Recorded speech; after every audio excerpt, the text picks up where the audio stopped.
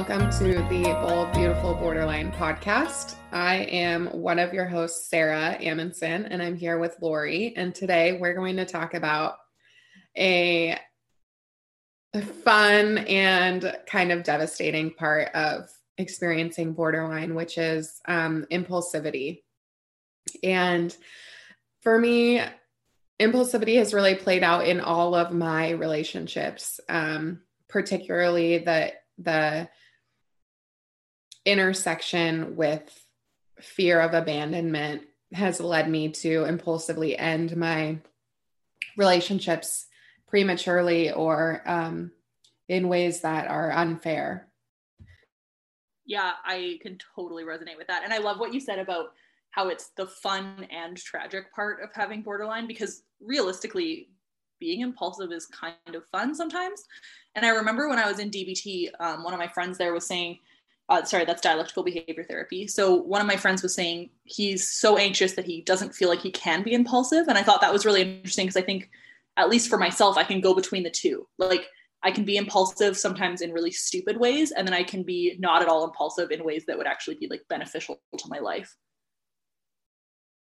Yeah, that is really interesting because so impulsivity for people with BPD often plays out into their relationship with self-harm and suicidal ideation.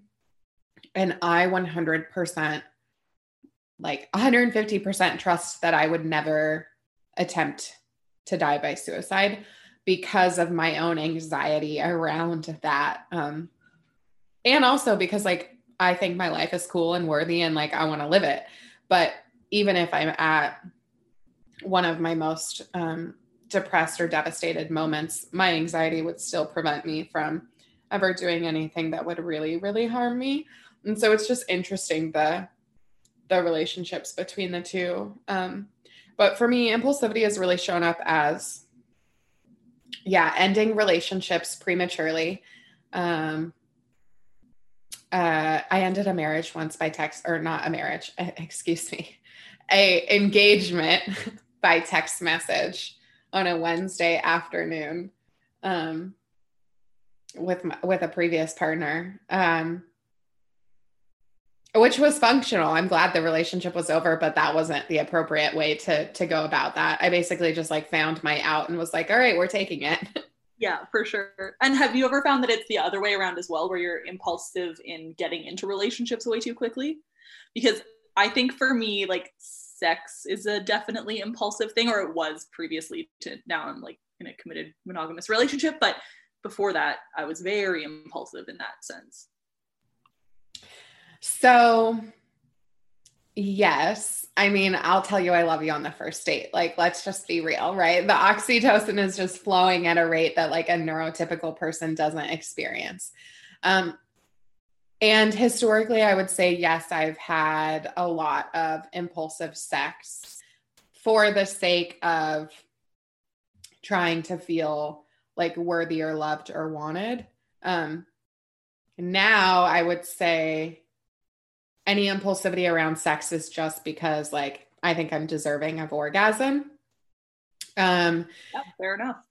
Yeah. And which is like kind of a radical shift. It doesn't mean the impulsivity is gone necessarily. No, for sure. And I mean, I think sometimes for impulsivity, especially with people with borderline, is it's not necessarily like having impulsive sex is not a bad thing. Like neither of us are saying that at all, but it's having impulsive sex and potentially doing it in a way that's unsafe. So I think that's a huge issue. Like, no birth control, drunk, random people you don't know. Like there's so many examples of where impulsive sex is not a bad thing, but maybe you're putting yourself in harm's way because you're not being safe about it. Yeah. And so that's one of the things you have to like really, this is where DBT comes in handy, right? It's like, okay, let's check the facts. Am I willing to deal with the potential outcome of, for example, unsafe sex? Am I willing to like confront the possibility of maybe getting an STD, having to treat it, having to tell partners about it, like all of those things. Generally, if I'm weighing those odds, my impulsive brain is still just like immediate gratification. But I think as I've gotten older, I'm more able to see the facts of a situation. That definitely comes with age and with therapy and with medication. Yeah, absolutely. I think the therapy bits and medication, maybe I don't know if I can necessarily relate the two, but the therapy really helps with taking that like tiny step back, like the 5 seconds, like, should I go home with this person that I've never met? Maybe not. Whether or not you still do it is fine, but at least you're having that like 1 second thought of maybe I shouldn't be doing this, or how can I make myself safer? Yeah, it's a tough one. Impulsivity is so interesting. Well, and I think that that's something to really celebrate, right? It's like, and DBT is a year-long program for a reason, right? Like, you're retraining your brain to think about things in a way that for the past 25 years or however old you are when you enter DBT, that you've been thinking about automatically. And so if you're at the bar, right, and you're like a couple margaritas in and you're going to go home with like Joe Schmo next to you who probably like voted for Trump, like, and you're like, should I go home with this Trump voting son of a bitch? Like, that in itself is something worth celebrating, because it isn't just automatically going home and compromising your values. Mm-hmm. And then you do that over time. And eventually you're like, I don't want to go home with the Trump voting idiot next to me. And I'm not going to. And then that becomes a bigger win. And then it's like, well, what win is after that? Mm-hmm. Mm-hmm. And yeah, I mean, like, just obviously going home with people may be something that Sarah and I both have some experience in. But I think there's so many other examples, like binge eating is a really big one. And I know that I've experienced that, and I think Sarah's experienced it too. Substance use at all. Like, I think we'll probably do an entire episode on substance use, but that is impulsivity at its core, and needing that immediate gratification without necessarily thinking about the future. Another one that's interesting is gambling. And I think people don't necessarily consider this an addiction as much as they should. I don't have a gambling addiction, but I definitely have probably the like ground floor, like I could definitely get there. I find like if I go to a casino, I have way more fun than any of my friends. And I'm like, that rational part of my brain can disappear. And so I'm lucky that I'm like aware of that. And so, my partner will hold on to my money and he'll give me $20 and that's it. And so it's fine. It's harmless, whatever. But I can definitely see that without having kind of safety plans in advance and planning ahead, that I may run into some issues with that. So it's just, yeah, like that's impulsivity. Shopping is impulsivity. We're recording this like right before or right after Black Friday, which is a little bit of a problem. And so, I mean, I can go and just like spend money like nobody's business. And it's really awful because like I don't need all of the crap that I'm buying. But I love shopping and it makes me feel good. And that is definitely an impulsive thing. Yeah. So interestingly enough, I feel like I have more of the like traditional impulsivity kind of tendencies when we think about borderlines. Like, when the therapist is like, I don't want to work with the borderline from hell because she's like having sex and drinking alcohol and like drinking and driving. That's where my impulsivity kind of used to show up a lot. I've never really been one to like gamble or shop or anything like that. But I'm interested to hear about this for you. When I was younger, I had a really big issue with speeding, and I would get like speeding ticket after speeding ticket after speeding ticket. And pretty soon I like had to do diversion, and then I like got dropped from my insurance, like all of this stuff. Okay, well, I mean, I've never gotten a speeding ticket. So what? Like, I don't ever in my life. I think I've had like 7. Yeah, so I don't necessarily want to out myself, but I for sure speed. And I'm just lucky. I think, knock on wood, I think I'm very like observant of my surroundings. And so I'm quite aware of like, oh, there's a police officer, like, oh, this is normally where police officers are. And so potentially not necessarily the best thing to admit, but I definitely have a problem with speeding. I have like I would say maybe minor problems with road rage too, which is also impulsive. Like my partner hates it because somebody will like tailgate me and then I'm just like, I'm gonna go get him, and I just like chase after him, and he's like, dude, if you just calm down, like now you're the problem. And I'm like, oh yeah, that's fair. But yeah, no speeding tickets, but I probably deserve 1 or 2 or 7. Yeah, God bless you, because I've had, way too many. Yeah, impulsivity is wild. I definitely, and most of this is historical. I want to just be like really clear. Lori and I are talking from a historical perspective. We talk a lot about like, it's important for us to find humor in our shit, or else we'll just like sit and cry. Right. And so we can laugh about all of our impulses. We can laugh about our like casual sex and our binge drinking and binge eating and all of these things. But at the end of the day, like I think both of us work pretty hard to stay as regulated as we can and weigh our options. And I'm not saying I don't still have impulses. And I'm not saying I don't still enjoy being impulsive, but I recognize the consequences now. And especially in interpersonal relationships, like I can look back and realize when I broke up with my ex-fiance by text message, even though that relationship totally deserved a breakup, like I can look back and say, God, that must have been like painful for that person that they received the end of what we thought was a marriage by a text message on a Wednesday afternoon. But then also I can look back and say like, wow, God bless you, Sarah, that you were in so much pain that you felt you had to attack someone and end like your lifelong, what you thought was a lifelong relationship with someone because you're in so much pain right now. Mm-hmm. Yeah, that's such a good example. And I think that's where the cross section of all of these symptoms come into play, right? Like that's in unstable relationships, that's intense emotions, that's impulsivity, that's potentially anger, dissociation. Like there's so many things about that one tiny situation where you sent that one text that's all of those symptoms. Yeah. And, for me, it's always the anger.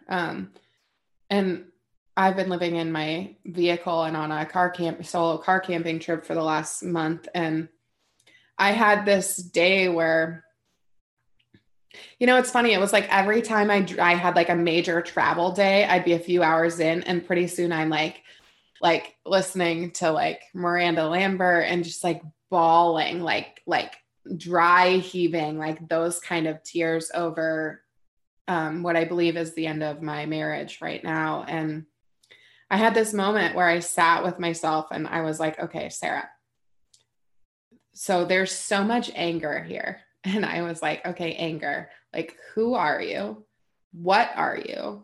What are you masking for me? Like, what is underneath you? I need to understand what is underneath you because I'm going to continue tearing apart my life until I really get to the root of you.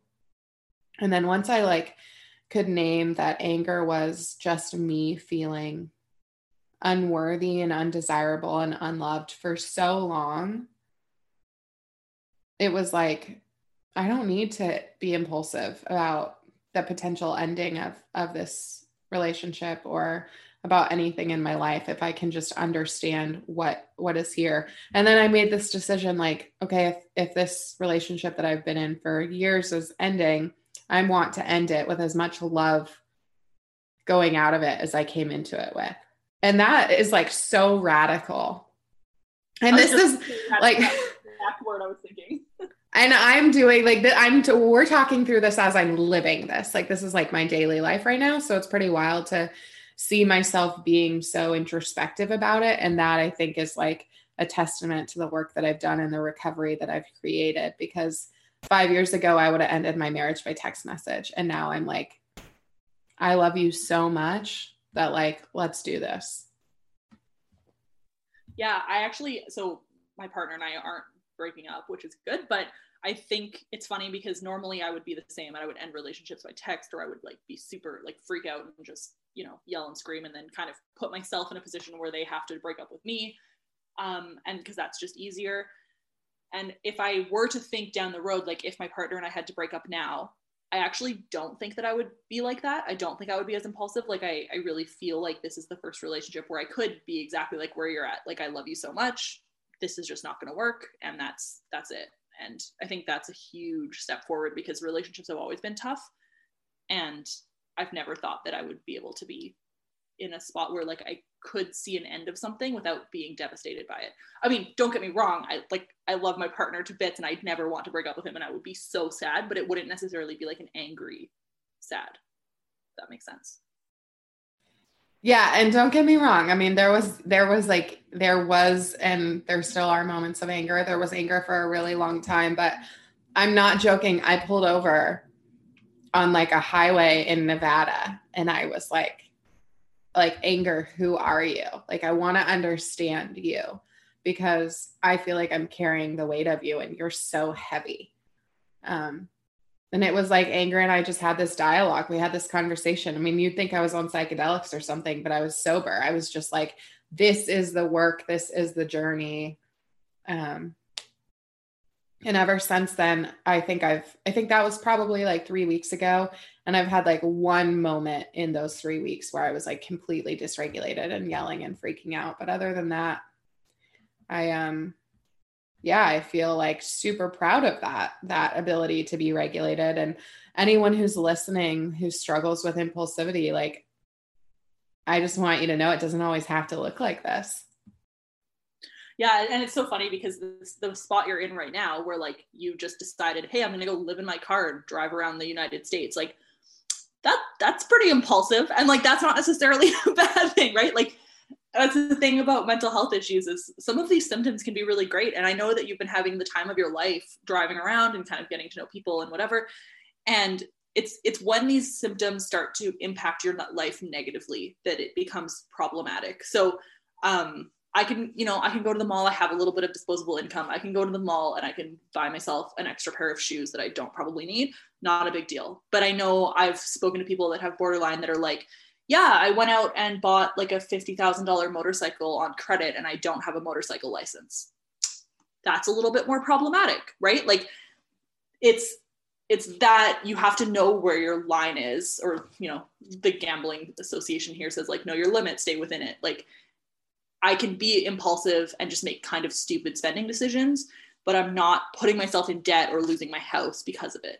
Or my relationships. That's another really big one, is sometimes these impulsive things may not affect you as much, but they may affect other people around you. And you have to be aware of that too. Yeah, totally. And I love what you and Aaron have done, right? It's like, you're not going to not be impulsive. We're not going to stop feeling rejected. Like, I have no wild dreams that I'm going to wake up tomorrow and not have borderline personality disorder. It's not going to happen. But it's about like, how do we recognize these signs and symptoms, understand the root cause of them, and then build in systems that allow us to operate in a way that's like more adaptive and more functional. And we cannot do that in isolation, right? So like, left up to your own devices, if you're at the casino, you might spend $500 on a slot machine, which I find to be so incredibly boring unless they're bringing me free drinks. Yes, I'm a roulette person. That's the only game I'll play because I find it actually interesting. Okay. I don't know about roulette. You'll have to teach me when I come to Canada. But, left up to your own devices, who knows how much you would spend, but you have this loving and supportive partner that's like, you and I both know what the end goal is here. So let's build in some systems that will get us there and still honor your desire to play roulette. Yeah. And it's not like oppressive in any way. I mean, like, him and I don't share money. So it's literally like I give him $40 or $20 or whatever. And then he goes, okay, cool. And if I want to go to the ATM, at least I have to say, hey, I'm going to go to the ATM. And then he goes, are you sure? And I'm like, yeah, I'm sure. And that like 4-second conversation is enough for my impulsive brain to be like, okay, did I need to do this? There's a little tiny bit of an obstacle that I had to go through. And you know what? If I want to spend $100, I can spend $100. It's not a big deal. Yeah. So it's just like having that like person that you can just ask and be like, should I do this? Of course, I have some very, very good girlfriends out there that, we're the opposite, where we text each other when it comes to spending. And we're like, I think I need an iPad. And they're like, yeah, you do. It's like, great. So then we all buy iPads. And it's like, okay, well, none of us needed an iPad, but so it can go both ways, but you have to be able to live your life too. And life with no impulsivity would be so boring. Yeah. We should bring Tori on the podcast because I think she knows a little bit about that. She's very rigid in her thinking. And she's an officer. So I think that's kind of, what they're trained to do. And at the end of the day, that might be part of why we're struggling in this partnership that we created is it's like, I want to be able to decide something different and be able to kind of have someone roll with it. And she's just like, I'm so exhausted by all the different decisions you've made. And it's like, look, like, I'm not going to stop being like this. Right. Mm-hmm. And if like, that doesn't work for you, that's okay. Like that gets to be okay. We all get to decide what we want at the end of the day, as long as we're educated kind of and do that cost benefit analysis of like, does this $500 iPad work for me? If it does, cool. If it doesn't, okay, so what are you going to do about it? Let's pretend it was only $500. I like that. Really? I have an iPad, but it was a gift, so I'm not really sure. But I'm in the market for a new laptop, and I think I'm going to get a MacBook Pro. And holy shit, are those things expensive? Legitimately. Yeah, no, I don't even want to say how much money this iPad cost, but it was a lot. But anyways, I'm using it for school, so I feel like I can justify it. Yeah, so just before we wrap up, I just want to say one thing about men and borderline. And of course, Sarah and I are both women, so we can't necessarily speak to this experience, but just something that's interesting, and I'm sure will come up later, is that people with borderline are mostly women, but that's mostly because the diagnostic criteria is a little bit flawed. And so when it comes to self-harm, people that are diagnosing borderline are often looking for like things like cutting, burning, that kind of thing. But men often don't use those methods of self-harm. And so this is where impulsivity and self-harm come into play, especially for men. This can look like doing stupid skateboard tricks that you don't know how to do and then hurting yourself, or driving too fast and getting in a car accident. And so I think it's important that just because our experiences are kind of the classic, like, sex, spending, food, drugs, alcohol, whatever it is, impulsivity can look completely different for so many people, and particularly men. It can look like, being like kind of dumb and doing things on a dirt bike that you don't know how to do and then hurting yourself and breaking your leg. At the end of the day, that is self-harm. And for men, it can be far more fatal. So men who have borderline are more likely to die by suicide than women are, because the impulsivity leads to more fatal decision making than a woman generally, is what the research shows. Of course, this is all going to be different based on the person, but that's kind of what some of the trends show. Yeah, and I mean, I'm sure Sarah and I could talk for hours about how flawed mental health research is, in terms of it's usually only researched on white men or white women, and that's it. And so it can look completely different for everybody, and it's not necessarily captured in the diagnostic criteria or the statistics about things. But anyways, that's a whole other conversation that we can have. And we're going to have some guys on that have BPD, which will be a super exciting podcast episode in the future. But yeah, what are our final thoughts on impulsivity? It's fun and it sucks, and basically like learn to control it, right? And of course, like DBT, go to therapy, learn about yourself, cry on a highway in Nevada if you need to. Yeah, well, you summarized it pretty well. I think the only other thing that I would say is, even if you can't go to therapy, that's not necessarily something that everybody wants to do or can afford or whatever. But just reminding yourself that you can make an impulsive decision, and that's fine. But if you can take literally 5 seconds, if you can count to 5 between you clicking like yes, pay with Apple Pay on American Eagle's website or whatever it is, you will probably make a lot fewer decisions that you regret. And so whether or not you make the decision anyway is fine. But if you can give yourself that moment to just be with yourself in that decision, I think it's really helpful. Like tap is a deadly game because you're not actually looking at the total and then doing your pin. Actually, the States is different. You guys are weird. You guys don't have tap, right? I don't even know what that is. I'm like, is this a game? Like, is this like a phone game? No. Okay. I do not understand. America is weird. So like, our credit cards, it seems like so weird to try and explain to someone. Any Canadian listening is going to be like cringing at the fact that I have to explain this, but like your credit card has like a little like chip in it, like a microchip, and then you don't have to like put your PIN in or sign for any credit card purchases. You just like touch your card to the machine and then it just like pays. Okay. So that would be really easy for Impulsivity, right? Because you're like, because once you do that, there's not a cancel button. No. Yeah. And there's no, like, I mean, 90% of the time I'm not even looking at the total. Whereas like, at least if you have to press like, okay for the total, then it's different. Like you're kind of taking that 1 second that you need. But yeah, I forgot that you guys don't have tap. That's really funny. This is a really strange way to end this episode. That's okay. I like it. I'm going to try to come live in Canada away from all of the banana stuff of the United States once everything opens up and I can bring my bus up there. Yes, absolutely. That would be so fun. Yeah. Make sure your shower's ready for me. You're good. Yeah. Well, Lori, I just love you. I'm obsessed with you. I'm so grateful that we get to do this podcast together. And yeah, thank you.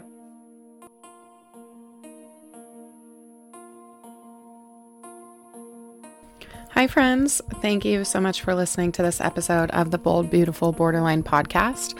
Lori and I are so grateful that you're here with us on this journey, and we can't wait to dive into more topics in the future with you, all about borderline, and even have some more fun and exciting guests to join us on the podcast. If you really enjoyed this episode, we would love if you would rate, review, and subscribe to the podcast wherever you listen. We would also love to see you interact with us on social media and on our Patreon page. The links to that are included in the show notes, so check us out there. We would be incredibly honored to get to know you all as you get to know us and our recovery stories. We love you, and we'll see you next time.